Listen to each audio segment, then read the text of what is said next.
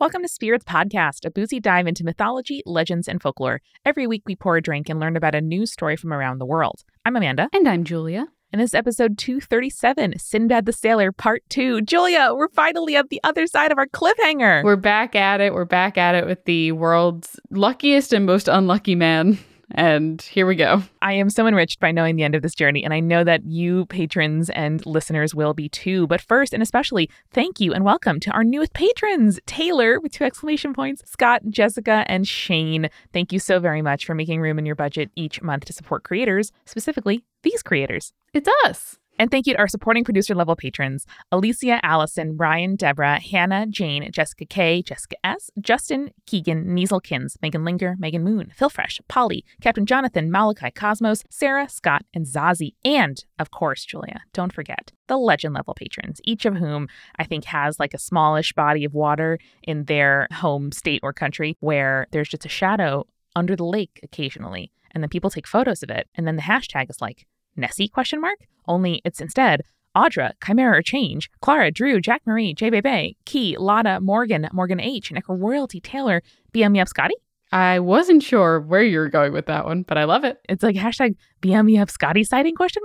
You know? Yes. If you listen to the podcast, you see a BM Me Up Scotty sighting every week because they support us. It's quite true. Amanda, what have you been watching, listening to, reading lately? What's up? What's good in your world? Oh, Julia, I was so delighted to see that there is a new season of Full Bloom on HBO Max, which is a flower competition show. Gasp. I know how much you love lightweight competition shows, so I'm so happy for you. Yeah, this is lovely. The people are really supportive of each other, and people are amazing. Like, they teach me the names of the flowers because they all refer to flowers by their real names rather than like those tall fuzzy ones. And it's very, very entertaining. And it's really stunning. Like, the budget on the show is truly incredible. The flowers are beautiful. And at the end of the day, you know, even when someone loses, like, the thing that they make is really pretty and everyone's really passionate about it. So it is very, very soothing viewing. I highly recommend it. There's 4 episodes of season 2 out right now as of when we are recording this show. And there's a whole of season 1 for you to catch up on too. Here's my thing about flowers is I feel like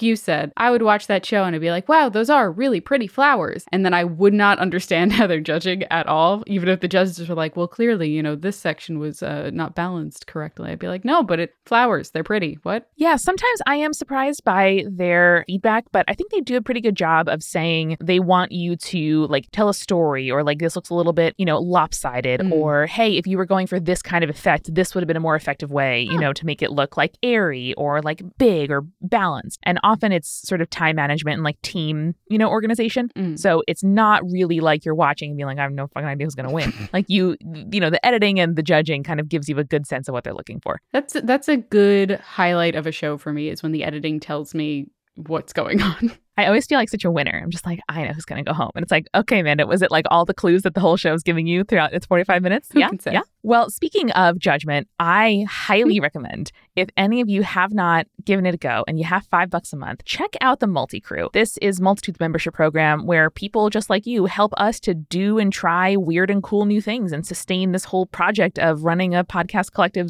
/ production company. And we make a weekly podcast just for our members called Head Heart Gut, where we use a very high intensity debate format to judge very low stakes topics such as Best Day of the Week, which is what we are debating this month in June.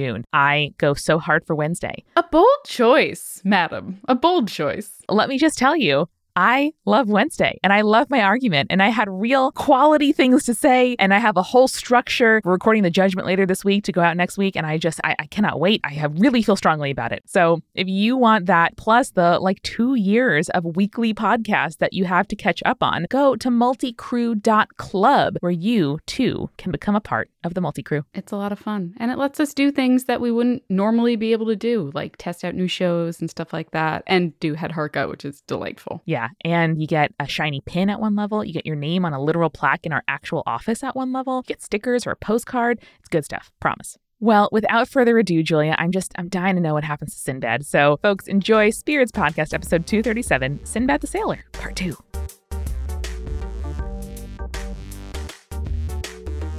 Amanda, welcome back to the story of Sinbad.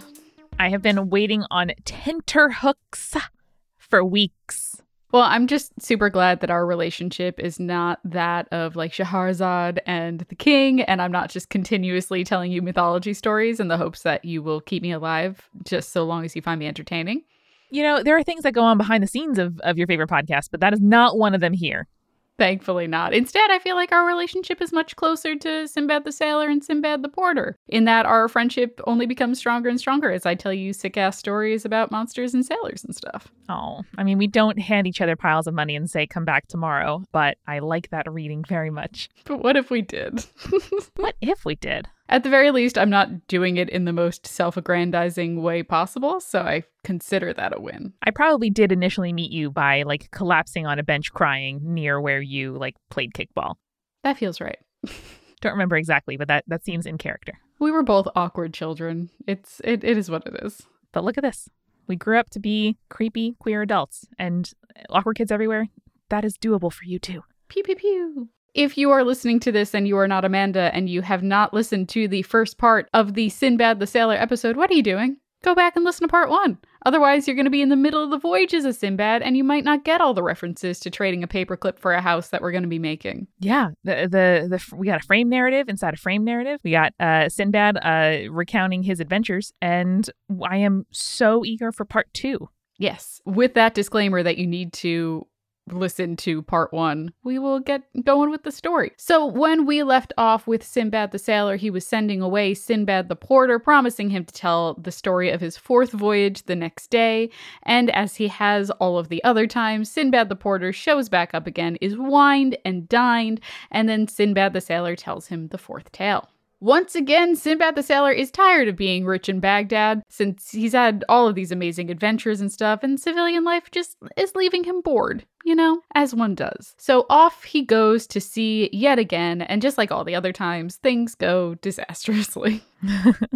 You'd think that for once, maybe there wouldn't be a horrible storm or him getting abandoned on a deserted island or something like that, but then there probably wouldn't be much of a story, right? Quite true. And I wonder, like, what was behind in Baghdad that he found so bad? Was there, like, a neighbor that he didn't want to see that often, and his social anxiety was such that he decided to, like, take a job that would take him outside of the city/country/ into the seas for months at a time? Maybe. I just feel like he is the epitome of, you know, the like money can't buy happiness is the phrase, but like statistically they have proven that money can buy happiness, but only up to a certain point. Yes. And I think he's just living that money has bought him as much happiness as it can. And now he's just feeling unfulfilled. And now he's going to climb Mount Everest or something. Yeah. Don't do that. Quite true.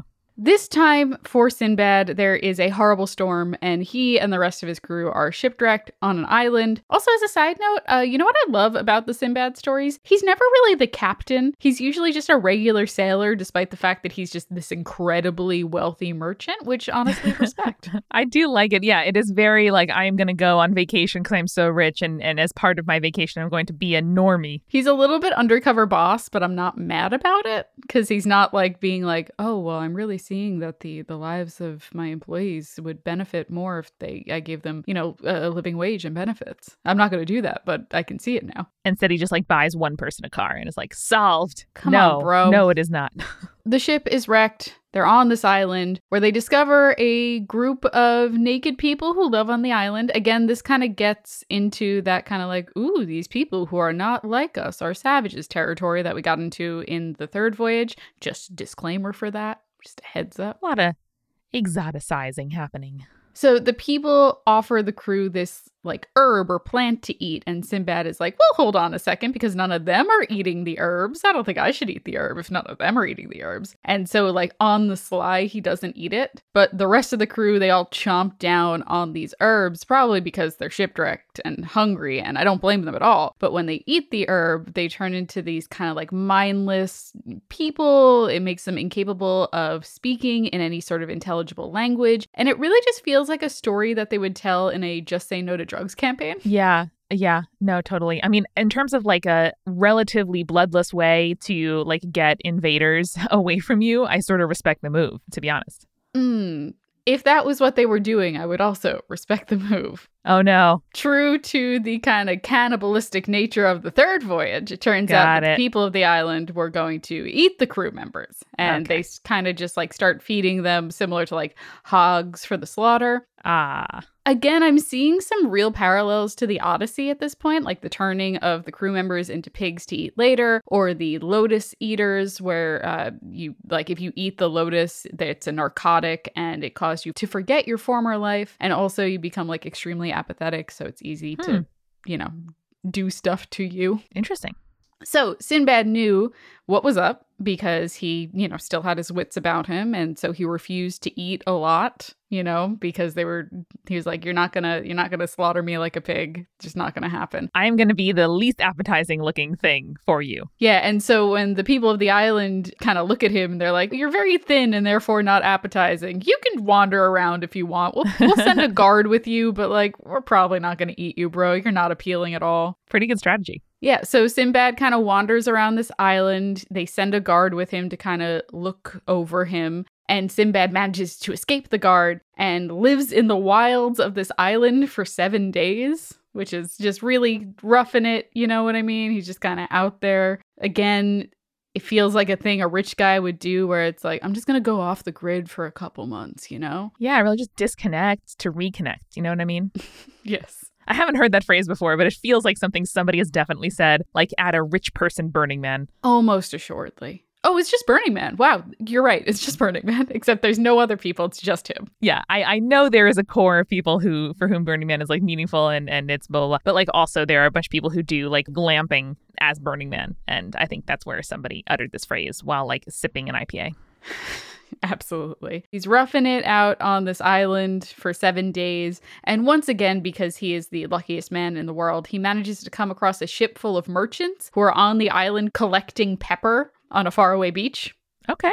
Great. And as we know, because Sinbad is so likable and so incredibly lucky, the merchants are like, yeah, man, sure, come with us. We'll take you home with us. No problem. It's all good. If you were Sinbad, Julia, would you carry just like a survival kit with you in your like shoulder bag everywhere you went? I mean, at this point, yeah. I think after the second time, you're like, you know what? It's on me if this keeps happening. Yeah. Some flint, some utensils, a cup, maybe some jerky. That sounds great. But I feel like that's something that all sailors should have all the time with them anyway. Yeah, certainly. So the merchants take him, they return to their homeland, which is an island that is run by this, thankfully, benevolent king, supposedly. And he's like, you know what, dude? You're my best friend. Sinbad, you and me, we're going to be tight. It's all good. Do you want to stay here forever? You don't have to leave if you don't want to. And if you do stay, I'll offer up this beautiful woman to be your wife. That seems cool, right? You definitely want to stay, right? No. You ever been to a party where someone is just like, zoned in so much on you and your enjoyable experience and it makes it unenjoyable? Julia, I don't know if I have, but I definitely see what you mean. I've definitely been in a place where it's like the whole party is like doing its thing or like moving to another location or like really into whatever their game they're playing. And I'm just like, not for me. I feel like I'm thinking more of like influencer events. You know what I mean? Sure. Where it's like someone is just like very into you and wants to quote unquote get to know you, but really figure out a way that they can use you to like make themselves more marketable. Very true. Those excruciating small group transactions, I definitely am coming around. Yeah, you're right. Yeah. So Sinbad, after this very aggressive pitch, is like, yes, that sounds sweet, actually. Awesome deal. I'm here for it. When do I get married? And then he does. He gets married. Wow. Married to this beautiful woman. And then, like, on his wedding night, they're like, oh, heads up, by the way, if your spouse dies, you're going to get buried alive with her and all of the family riches. Good luck and good health to you both. Oh, man. That's the worst post-nup I've ever heard of. And of course, because this is Sinbad, both the luckiest and most unlucky man on the face of the planet, his wife almost immediately becomes ill and dies. Oh, yeah. Okay. I mean, rip her. And so Sinbad is like, hey, wait a second. I don't think I'm cool with this, actually. And the people of the island are like, too bad, my guy. And they bury him along with his wife's body in this like huge communal tomb with only enough water and bread for about 7 days. I mean, this is horrible. Mm-hmm. It gets worse from here. I'm just going to let you know it gets worse from here. Okay. So Sinbad is in there for a week. He's running low on provisions. He's like slowly starving to death. He's on the verge of starving. And then another couple is brought into the communal tomb. This time it's a dead husband and a living wife. And Sinbad fucking wildly decides, okay, I'm not gonna die here. So what I'm gonna do is I'm gonna kill this woman who is in the same boat as me and take her provisions so I can last another fucking week. I thought you were going to say they would get remarried and be like, see, we're both living. Let us out. That's what I thought. I was like, what is the clever way out of this? Not murdering a woman, certainly. Damn. Stone cold, Sinbad. Yeah, it's just like a real dick move. Maybe like you could have figured out a way for you both to get out, like working together, but no, you had to kill her. Just, ugh. Damn, I'm surprised. So she dies in the story? He kills her? Yep, he bludgeons her to death. Damn. Let's also step one step backward and back into the frame narrative. Who's he telling the story around? Does he have a family with him in his home? Just his friends and family, yep, and the porter. Yeah. Okay, great. Yep, uh-huh. Another week goes by, and he just keeps doing this. It's not just one murder, it's multiple murders that he does in order to stay alive. Like, every time someone is lowered down into the communal tomb, he kills the living spouse and takes all their provisions. I hate it. Yeah, I also hate it. I was like, I don't know how you can redeem yourself in my eyes now, Sinbad. I don't think you can. There's a real, like, cycle of violence situation going on where it's like, hey, everybody, if we just, like, stop the policy, nobody would have to die in the first place. There you go. There you go. So one day after he's apparently been doing this for a while, he sees a small animal burrowing in the tomb and like burrows his way out of this tomb by following the animal. Eventually he gets to the shoreline and he manages to hail a passing ship that picks him up. Again, because he is both the luckiest and unluckiest man in the world. Because it's Sinbad, he takes a bunch of the like wealth that was, you know, because I said they get buried with all of their like family wealth and stuff. He takes a bunch of it with him. And of course he does that typical trading thing that he does. So he's even richer by the time he gets back to Baghdad. There's a real underlying metaphor for capitalism here that I'm excited to unpack at the end of it. The story does kind of end with like, hey, by the way, I didn't keep all the wealth for myself this time. I donated a bunch to like the mosques and like to the poor. And that in my book does not make up for the fact that you murdered a bunch of people to keep yourself alive and then robbed the grave that you were in. But sure, my guy, whatever. Whatever you say, whatever helps you sleep at night, I guess. So now that he has admitted to murdering a bunch of people who never threatened his life at a party, Sinbad the porter is like, oh, hot damn, my guy, this was your best story yet. How are you going to top this one tomorrow? And I'm just like, that's not the reaction I would have had. And meanwhile, Sinbad the sailor is like, waggles eyebrows, come back tomorrow and you'll find out. I wonder how many times he's pulled this before. With how many people, yeah, because he's so goddamn rich. Is his staff and family just like, I mean, this one's named Sinbad. I guess that's a cool development. Yeah, this one's just not a random dude that he pulled off the streets. At least he has the same name as him. Like, it's the night 4 feast again. We all heard this one. We know you murdered a bunch of people. God damn it, Sinbad.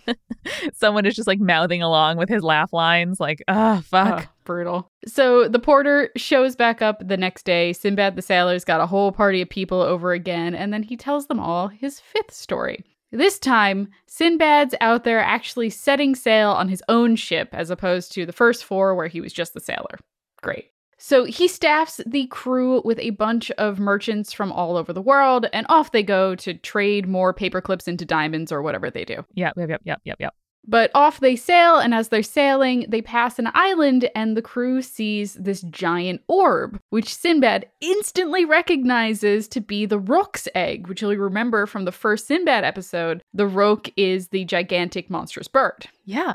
So the crew see that the egg is like in the middle of hatching, and they're like, ooh, damn, big bird, free food. And Sinbad is like, wait, no, hey, no, this is the baby of a giant monster bird. Maybe don't. But the sailors are like, but we're hungry. And so they hatch it open the egg and they roast the baby bird for food. No, what the fuck? They're hungry sailors, man. I don't know. Oh my God. So, true to form, the Rook parents show back up, and the sailors and Sinbad try to book it away from the island, but the Rooks are giant monster birds, and so they start picking up boulders and dropping them onto the ship, which destroys the vessel. Ooh, that's smart. So everyone is killed, except for the luckiest man in the world, Sinbad, who is back in some familiar territory, floating on some driftwood in the middle of the ocean. I mean, is he like back at it again? Does he have his like train of thought that he thinks while he's floating? I hope so. I feel like he's at this point, he's got to be like, what am I doing with my life? What's happening here? The fact that I have a routine for being stranded on a piece of driftwood in the sea probably should alarm me. Yeah. So eventually he drifts onto the shore of another island. Classic. This one is absolutely gorgeous. It's a lush forest. There's fruit hanging from trees within reach. There's a beautiful crystal stream going through it for drinking. And as Sinbad approaches said stream, he sees this old man who is sitting at the edge of the stream. And the old man doesn't speak to Sinbad, but he kind of like just gestures across the stream like, hey, carry me over there. I want to go get some fruit. Sure. And Sinbad is like, yeah, okay, sure. This island is great. Nothing can go wrong here. And so he carries the old man across the stream. But the old man doesn't let go once they reach the other side. Instead, he wraps his legs around Sinbad's neck and makes him carry him from tree to tree so that he can gather fruit. Okay, I'm very nervous to see how this ends. The problem is, Amanda, this doesn't just like go on for a few minutes or even a few hours. It goes on for days. Yeah, there it is. So obviously Sinbad, just a mortal man, nothing super special about Sinbad other than the fact that he's extremely lucky. He is getting exhausted carrying this old man around. And so he realizes that he has to come up with some sort of plan to get out of this. So eventually he manages to use, of all things, booze to get out of the situation. Do tell. So he finds some grapes as he's carrying around this old man, getting him different fruits and whatnot. And he manages to make himself some wine. And he kind of puts on this big show of being like, oh, this wine is making things so much easier for me. Slurp, slurp, slurp. And the old man is like, what's this then? And so he takes the wine from Sinbad and he drinks some of it. And he just becomes like so drunk that he loosens his grip on Sinbad. And Sinbad manages to throw the old man off, kills him because the body count is stacking up here, my guy. Oh, God. You could have just like rehomed him in a place with a lot of fruit trees nearby. But then he kills the man, he flees to the shore, and again is rescued by a passing ship. Again, luckiest man in the world. I also love that there is so much boat traffic past these like incredibly dangerous islands. Just is. They know better than to stop there, I guess. So once he's on board this ship, he tells the crew about the old man, and they're like, damn, son, that's the old man of the sea. He's a trickster, and he usually ends up strangling his victims. You're super lucky you managed to escape. I mean, can you think of any other examples of a trickster being fully just like killed in mythology? I feel like that's rare. It's very rare, and it's usually done by like a demigod or something, like someone who has power of their own. Damn. So he managed to do that. That's pretty impressive. Maybe he just thought he killed him and the guy was just like drunk and was like, oh yes, I'm dead now. Wah, I'm tired of you. Go away. The ship takes Sinbad to this small town nearby in a new port where coconuts are the main source of trade. Cool. And weirdly, the story gets into a lot of detail about the coconuts. So basically, it's like coconut collection on the island is really dangerous because on this island, the palm trees are too tall to climb and gather coconuts from. But the palm trees are also full of monkeys. So what the merchants do is that they throw rocks at the monkeys, who then retaliate by throwing down the coconuts, which is dangerous, but apparently the best way of getting the coconuts, so they risk it. I think that's super smart. I love it. Yeah. But like, if a monkey throws a coconut at you and it whacks you in the head, you're dead. Yeah, no. Especially from that height. You really have to like duck and cover. Like, you know, come out, throw the rock, hide back behind some kind of wall. But the monkey's probably smart enough to wait until you come back out again to be like, oh, there's that motherfucker, then throw the coconut back at you. And for any fellow Survivor fans, because we talked about climbing coconut trees, I'm just going to say, Ozzy, don't worry. I said it. I know it. You know it. Everybody knows it. Let's move on. Okay. So Sinbad ends up making a bunch of money selling coconuts, naturally, because he's an incredible merchant, and sets sail back to Baghdad, rich again. And finishing the story of his fifth voyage, he passes off some of the riches to Sinbad the porter again and tells him just like before, oh, hey, come back tomorrow for the next story, my guy. You would think that by now, Sinbad the sailor would be like, I keep coming home rich after bad things happen. What if I try to come home with less wealth? What if I go out trying to give it all away? What would happen then? What if? What if? So we'll return for the sixth voyage of Sinbad just as soon as we get a refill. Let's go.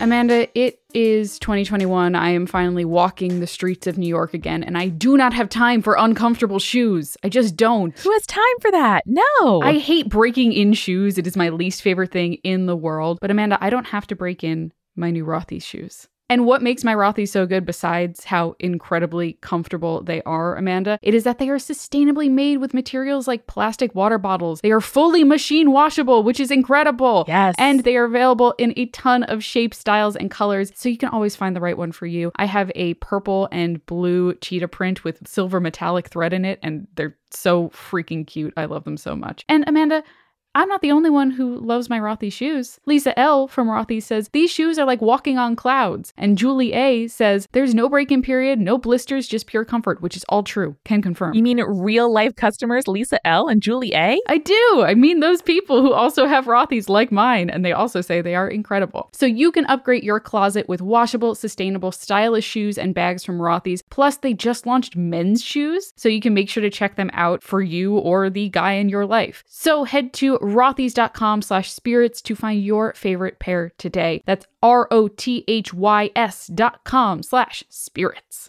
Julia, something that I find really difficult is finding clothing that I think is super cute and is the price I need, because often I will be like, ooh, look at that shirt. Oh, nope, $200. I don't think so. And something that I really, really appreciate about Stitch Fix, our other sponsor today, is that you tell them straight away what clothing you're looking for, not just in terms of the size and the style and the sort of occasion that you want it to be, but also your budget. And they will send you quality items that fit the budget you tell them in advance. So they don't be like, oh, oops, we included this like great dress that you would totally love to keep, but it is too expensive for you. They bring it exactly in the range that you need, which is amazing. And as you all know, Stitch Fix is super flexible, super easy to use. You don't have to make a subscription even. You can just do it once, do it on demand, or have automatic deliveries of your fix. You pay a $20 styling fee for each box, and that $20 gets credited automatically toward any pieces that you keep. There are no hidden fees. Returns and shipping are always free and easy. It's awesome. They include a prepaid return envelope, so you don't even have to go scrounging around your house for a box or tape because it's self-adhesive. It's so good. It's so easy. It makes everything so much easier. So get started today at stitchfix.com/spirits, where you'll get 25% off when you keep everything in your fix. That is stitchfix.com/spirits for 25% off when you keep everything in your fix. stitchfix.com/spirits. Julia, I heard once from this Function of Beauty copy points document that scent is the body's most underappreciated of the senses, perhaps. Have you heard that before? Have you thought about that? I think that's true. I mean, as we've talked about on the show, smelling ghosts, probably the least likely thing to happen in terms of ghostly encounters. But the most impactful, perchance. And I think it's totally true. I've definitely had that experience in life where you catch a whiff of something and it brings back an incredible and vivid memory. And I love when that happens. I also love that every morning I know that I can start my day with a little moment of zen because I have delicious eucalyptus scented Function of Beauty hair products, including some conditioner that I just bought in a little rose scent, a very light, I do the light scent. And it's just a little wisp of scent, a little nice steamy cloud of something lovely that it has my name on the bottle. It's the color I picked out. It really is truly customized to me. And that is really nice and makes me feel quite fancy every single morning. Yeah. Also, it's summertime. So I am starting to smell the roses on the light summer breeze. And every time I get into my shower and I wash my hair like I did this morning, I can also smell that beautiful summer rose scent. So I feel you there. I love that. And it's not just floral scents. They also have stuff like tropical mango and sweet peach and crisp pear, which I love saying crisp pear. Like a crisp pear, it has good mouthfeel. So Julia, if folks want to get started, they should go to functionofbeauty.com/spirits to take their quiz and save 20% on your first order. That applies to Function of Beauty's full range of customized hair, skin, and body products. That's functionofbeauty.com/spirits to let them know you heard about it here and to get 20% off your order. functionofbeauty.com/spirits. Fabulous. Now, let's get back to the show. So this time, Amanda, since we are closing out our stories with Sinbad, I decided to go for a drink that would kind of close things out as well, which is why I chose the Sailor's Sunset, which is dark rum, Campari, a mixture of citrus juices, and ginger beer. So it's kind of like a dark and stormy, but it's got the bitterness of grapefruit juice and also the Campari. It is extremely tasty. I really like this one. You know, it feels like a summer drink, but like the end of the night summer drink rather than like I've been at the beach all day and I'm pounding these back, you know? Totally. And I feel like ginger beer might be slightly overused. Like, it's quite popular, but I really love it. I love that it's popular. It's like the right amount, kind of bitter and sweet for me. It's a light little carbonation, not like super, super carbonated. I'm really into it. Plus a little bit of spicy because, you know, the ginger's a little spicy. Exactly. If you get the extra spicy ginger beer too, that always makes it so much better in my opinion. Yeah, I know. I really like it too.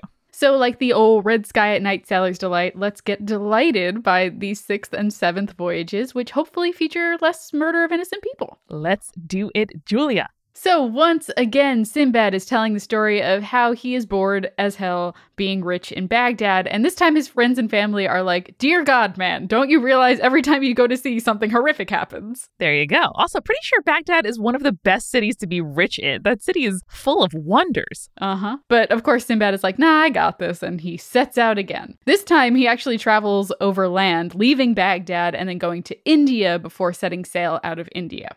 So I think his hope was maybe leaving from a new place, maybe his luck would change, but of course it doesn't. Like a time loop, you got to change some variables. Just like start changing one at a time, see what happens. Yes. So this time, Sinbad's ship quickly becomes shipwrecked on the mountainous side of a island mountain that is so dangerous, it is said that no sailor has ever returned from it. So good, great vibes going in there. It's Sinbad bait. Like there are literally bones littering the area. It's that dangerous. Sinbad. He looks at that and says, This'll be my new place. So with no real way of getting off the island, things are looking pretty bleak for Sinbad and his crew. Sinbad's out there watching his fellow sailors starve to death while he's trying to ration his own food so that he can survive. Didn't murder anyone this time to get more rations, thankfully, so that's something. But near death is usually when Sinbad comes up with his best ideas. So he comes up with a way of crafting a raft that will allow him to float through a river that flows out of and through the mountain. Cool. So he gets on the raft. The voyage takes a long time, seemingly several days, though it's really hard to tell because there's no daylight inside of this mountain. On the plus side for Sinbad, though, as is usually the case, the walls of the caves that he's floating through are covered in precious stones, and he gathers them as he goes, because why not? This man. You would hope that it would have, mangoes and stuff like that on the walls, but no, precious gems. Can't eat those, though, Sinbad, can you? No, a thing you can eat is way more valuable than a thing you can trade. That's true, especially when you're almost dead. So when he finally gets out of the mountain, he finds this beautiful city, which is the city of Serendib, which is on an island that is now modern-day Sri Lanka. Nice. So Sinbad, who is all about making friends with kings and who didn't learn anything from befriending the last king last time, apparently, quickly becomes besties with the king of Serendib, mostly by telling him the stories of his previous voyages. Classic. He's doing the same thing with the Sinbad the Porter right now. It's all he has going for him. He's rich and he has fun stories. That's it. He's got no good personality. So the king is like, you're welcome here for as long as you'd like to stay. Maybe you can explore my beautiful kingdom. And Sinbad's like, you know what? I'm going to take you up on that. That sounds fun. So what he does is he climbs a mountain in the story, which the story claims is the tallest in the world, which I don't think is true on Sri Lanka, but I could be wrong. And the weird part is, supposedly, according to the story, this is the location of the Garden of Eden. Like, this is where Adam was cast out of. I mean, that is the general correct region of the world from what people sort of estimate. Yeah. But who can say? In this one, they're specifically like, oh, tallest mountain in the world. Adam was there. Garden of Eden's at the top. Quite like a propagandistic tourism lingo where the king is like, obviously, all these are true facts that will make you objectively think we're the best. Yes, obviously. So he goes on this little side quest. There's not much to report on other than the fact that he did it. And he returns back to the king like, okay, I think it's time for me to head back to Baghdad. Love this place, but I miss home a lot. Like my family, my friends are there. So back to Baghdad I go. And the king is like, that's fair, my guy. Here, do me a favor. Bring these gifts back to Harun al-Rashid, who you might remember is historically the ruler, the Khalifa from this period. And so bring these gifts to him so that he might know that we should be friends. And the gifts are pretty great. Like there's a cup that's carved out of a single ruby. There is a skin of a serpent that will prevent anyone from becoming sick. Damn. And then just a bunch of gems and ambergris and whatnot. I was going to say, very important if you're a messenger between heads of state to check the gifts. Yes. Make sure you're not delivering something that's going to get you executed. No, pretty good gifts though. They're all good. King of Serendib, tight guy. Good gift giver. And Sinbad is like, awesome, love this. I will give them to the Khalifa as soon as I get back, which he does. The Khalifa is like really touched by the sign of friendship and the gifts, but his advisors are like, wow, look at all these riches that they have. Maybe we should go over there and take those from them. What about that? Oh no, really backfired. But Al-Rashid is like, no, this king showed generosity and we're not going to go ahead and do all that. That's cool. It's fine. And then Sinbad the Sailor returned home with the gems and stuff that he had taken out of the scary mountain and once again was very, very rich. Oh, Sinbad. Do your riches keep you warm at night, bud? Do they? Do they though, Sinbad? Do they listen to your stories, Sinbad? And with that, he sends Sinbad the porter home with even more money than he had given him the previous nights and tells him to come back for the final story the next night. And here we go, the 7th and final voyage of Sinbad. I'm so ready. So for once, Amanda, the story starts with Sinbad the Sailor actually not wanting to return back to the sea. Oh. He's had enough adventures, thank you very much, and is living more than comfortably with the riches that he has made from his voyages. But Sinbad the Sailor is called upon by Harun al-Rashid, who asks him, hey, I really liked the gifts that the king of Serendib sent home with you. Do me a favor and bring him these gifts from me. Okay. And Sinbad is like, big sigh, fine, yes, okay, one last job. Oh, Sinbad. Like, I know, again, because the frame narrative, he makes it home alive, but it's just like, this is the one where you die, Sinbad. You would think. So, shockingly, he manages to make it to Serendib without any trouble. The king gets his gifts. He says, thank you very much. And then back to Baghdad, Sinbad goes. But, of course, it's never that easy, Amanda. It's never that easy with Sinbad. Luckiest and unluckiest man in the world. Mm-hmm. On the return home, he and his ship and his crew are captured by pirates who take Sinbad and sell him as a slave to a rich merchant. Oh, no. This merchant figures out pretty quick that Sinbad is actually like pretty good with a bow and decides, okay, how can I use this for my profit? You know, like a capitalist. Mm-hmm. And he tells Sinbad what he needs to do is he needs to hide in a tree and then shoot and kill an elephant as it stampedes by. Don't love it, but so far I'm like, he could make it out of this alive. Sinbad manages to achieve this pretty easily, and they bury the elephant so that they can come back and get the bones later and sell them as ivory. Side note, ivory is a fucked up luxury item. Please don't buy ivory. It's actually illegal to sell African elephant ivory in the US, and the only way of selling pre-existing items made of ivory in the US is 1, if it contains less than 200 grams of ivory, or 2, if it's at least a century old. That's like a big apple, just for reference. Yes, it's a big apple. It's a good description of it. Thanks for the PSA. Yeah, PSA. You can't buy it, don't try.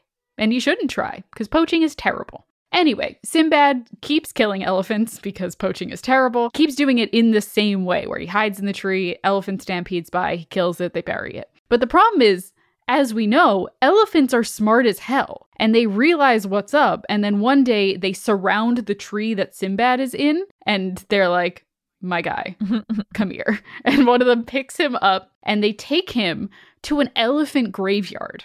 Oh, fuck. I hate this. Obviously, like, the elephants cannot speak, but they kind of gesture at all the elephant skeletons. Yeah. And they're like, hey, listen, if you're going to collect ivory, do it from those of us who are already dead instead of killing those of us who are still alive, please. Okay. I just thought they were kind of like, look what you have wrought. But, I mean, that's sadly pragmatic, you know? Yeah, and for people who don't know, elephants do kind of like have a place where either the elephants go to die or they take their dead. So elephant graveyards are a thing. Yeah, they have long memories, mourning rituals. It's truly staggering and kind of makes you aware of yourself as a fellow animal. It's pretty amazing. Yeah.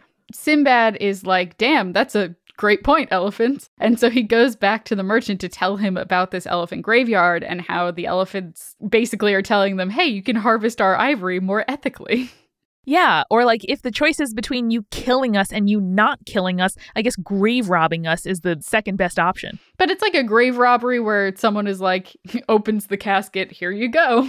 I mean, versus murdering your kid, I guess. But I also hate the idea. I mean, I know you're not saying it's good, but like I also hate the idea of them like stealing elephant skeletons. Yes. Ivory is bad all around. But if you're going to have the choice between harvesting ivory from a dead elephant that is already dead versus killing an elephant for its ivory, the dead one. I didn't expect this conversation whatsoever, I have to tell you. There you go. So Sinbad tells the merchant about this. The merchant's like, damn, I'm kind of surprised that you're still alive because I've done the archer in the tree trick a bunch of times and the elephants keep killing everyone who has done it. Oh, wow. Which, like, damn, dude, like, at least warn someone that that's usually the outcome, I guess. Jeez. But the merchant is like, well, now that we're going to take it from the already dead elephants, I guess you're free to go. Take some ivory with you and, get out of here, scamp. And so Sinbad obviously gets out of there pretty quick. First on the merchant's ship, but then Sinbad has finally learned his lesson. So he's like, okay, you know what? I'm going to take this ship just to the next port over, and then we're going to head home over land. No more ocean for me.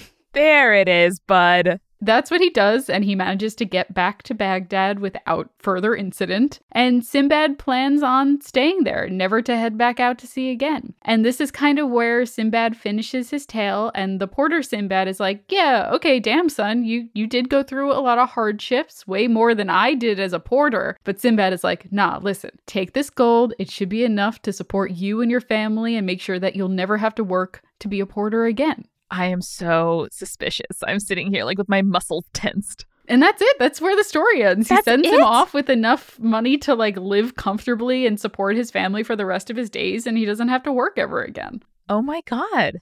Yeah. I'm pretty stunned. I did not see that one coming.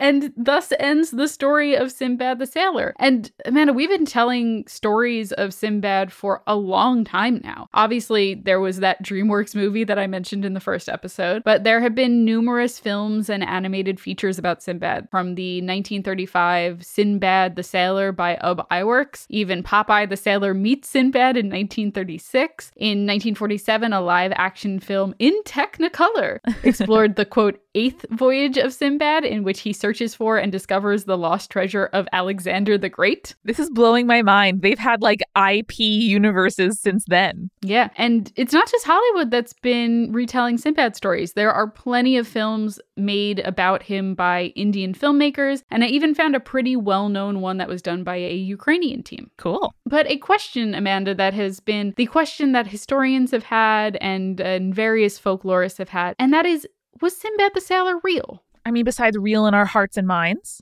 Or rather, was he inspired by a real person from history? Like I mentioned in this episode and in the earlier episode, the stories of Sinbad are set during the reign of Harun al-Rashid, who ruled from 789 to 809. Some scholars believe that Sinbad may have been inspired by the Persian trader named Suleiman al-Tajir, who was known as Solomon the Merchant, and he traveled by sea to India and China and notably wrote an account of his voyages sometime around 850.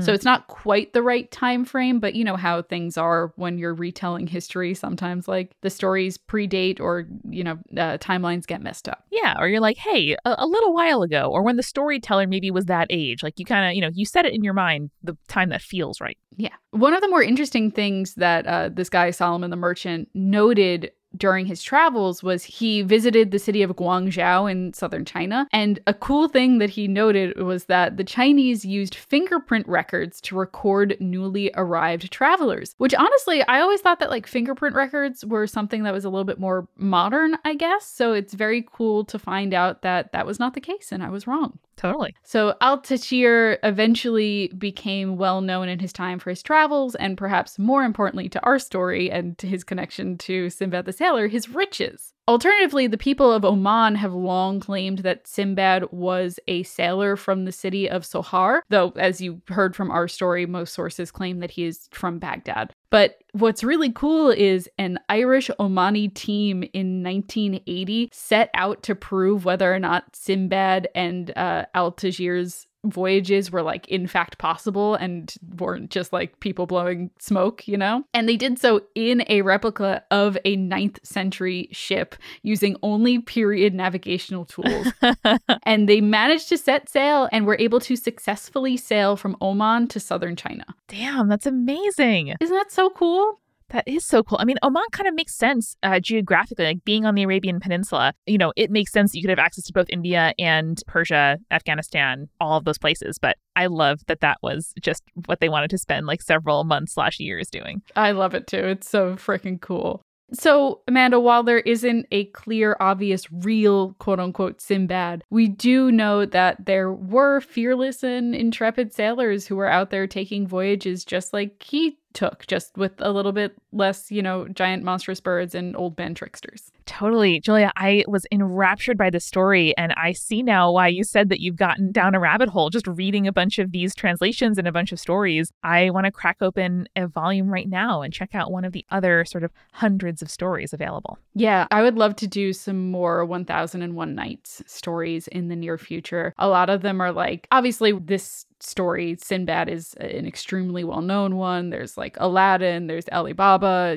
but I would love to kind of dig into some lesser known ones that maybe won't take 2 episodes to really dig into all the details of, but I think we would have a fun time doing that. Well, I love this. I love that this was new to me and I got to enjoy it like so many millions probably of kids and adults have over time. Man, that's a good story. It is.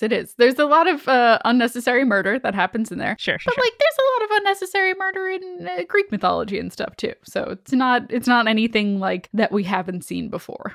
Yeah, in fact, a lot less suffering than I would imagine overall. A lot of near-death escapes, and there was not as much gratuitous suffering in the first half. Let's put it that way. Listen, he cheats on his wife less than Odysseus does. That's a win for me. And he does redistribute at least some of his wealth. That is true. We know that to be true.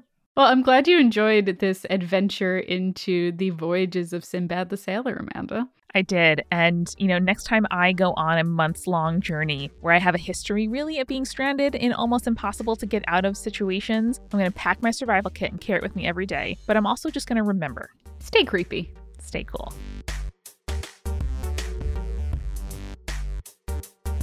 Spirits was created by Amanda McLaughlin, Julia Shafini, and Eric Schneider, with music by Kevin MacLeod and visual design by Allison Wakeman. Keep up with all things creepy and cool by following us at Spirits Podcast on Twitter, Instagram, Facebook, and Tumblr. We also have all of our episode transcripts, guest appearances, and merch on our website, as well as a form to send us your urban legends at spiritspodcast.com. Join our member community on Patreon, patreon.com/spiritspodcast for all kinds of behind-the-scenes stuff. Just $1 gets you access to audio extras with so much more available too. Recipe cards, director's commentaries, exclusive merch, and real physical gifts. We are a founding member of Multitude, a collective of independent audio professionals. If you like Spirits, you will love the other shows that live on our website at multitude.productions. And above all else, if you liked what you heard today, please share us with your friends. That is the very best way to help us keep on growing. Thank you so much for listening. Till next time.